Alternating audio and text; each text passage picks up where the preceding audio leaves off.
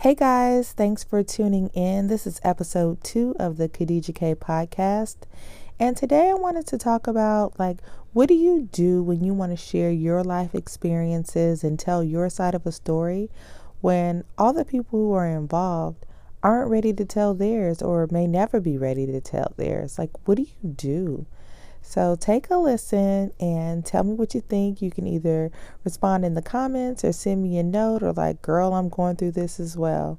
So yeah, just listen to what I got to say. One of those random thoughts of mine. All right. For some people, the healing process comes with telling their side of the story. But have you ever wanted to share your experience, but the people involved weren't ready to share their experience? What do you do when this happens? Is that where a therapist comes in? Is this where it's better to talk to a stranger? Or do you just pray about it or hold it in and tell nobody? Or only tell a few close friends and family? For me, that's something that I always struggled with, especially when my marriage was over. And it's still something that I struggle with today. How do I share my story? Because this is what I know helps me heal. And I find that it helps others as well. Knowing someone is going through a similar situation, it can help, with feelings of isolation and feeling as though you're not the only one going through this. I've always been a very transparent person. People have seen me grow, they've seen me win, they've seen me fail, they see me, just do nothing because I didn't want to do anything. So to some, I'm super mysterious, and to others, I'm an open book. But I personally, I think, I like to think of myself as both. I have to learn to navigate, though, what I would share and things that I know my ex would want to keep private since he's on his own journey, right? So that's where it comes into play. You have to consider other people's feelings, but does that come at a cost of you not sharing your experience? So with this, the problem I've come across with is that from 21 years old to 35 years old, my ex, he was my person.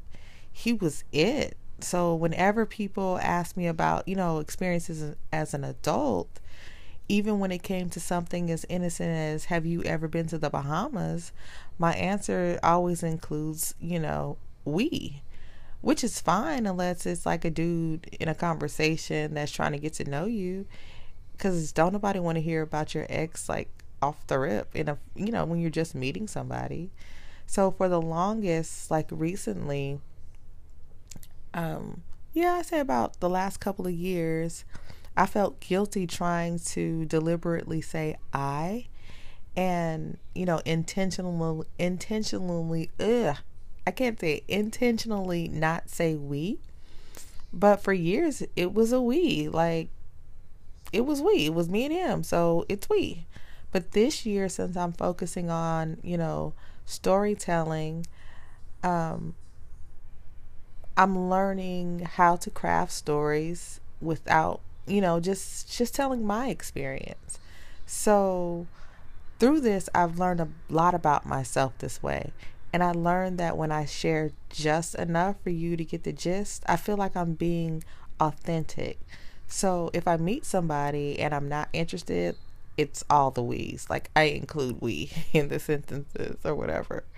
So for me, keeping it real with parts of my life that people know about, it's important. For some reason, people look up to me for inspiration, and I don't take that lightly. I don't take it for granted. So as I'm out here living my best life or trying to live my best life, I'm honest. I have a positive outlook because I'm just a positive person, but I don't try to sugarcoat things. My marriage was over. It hurt.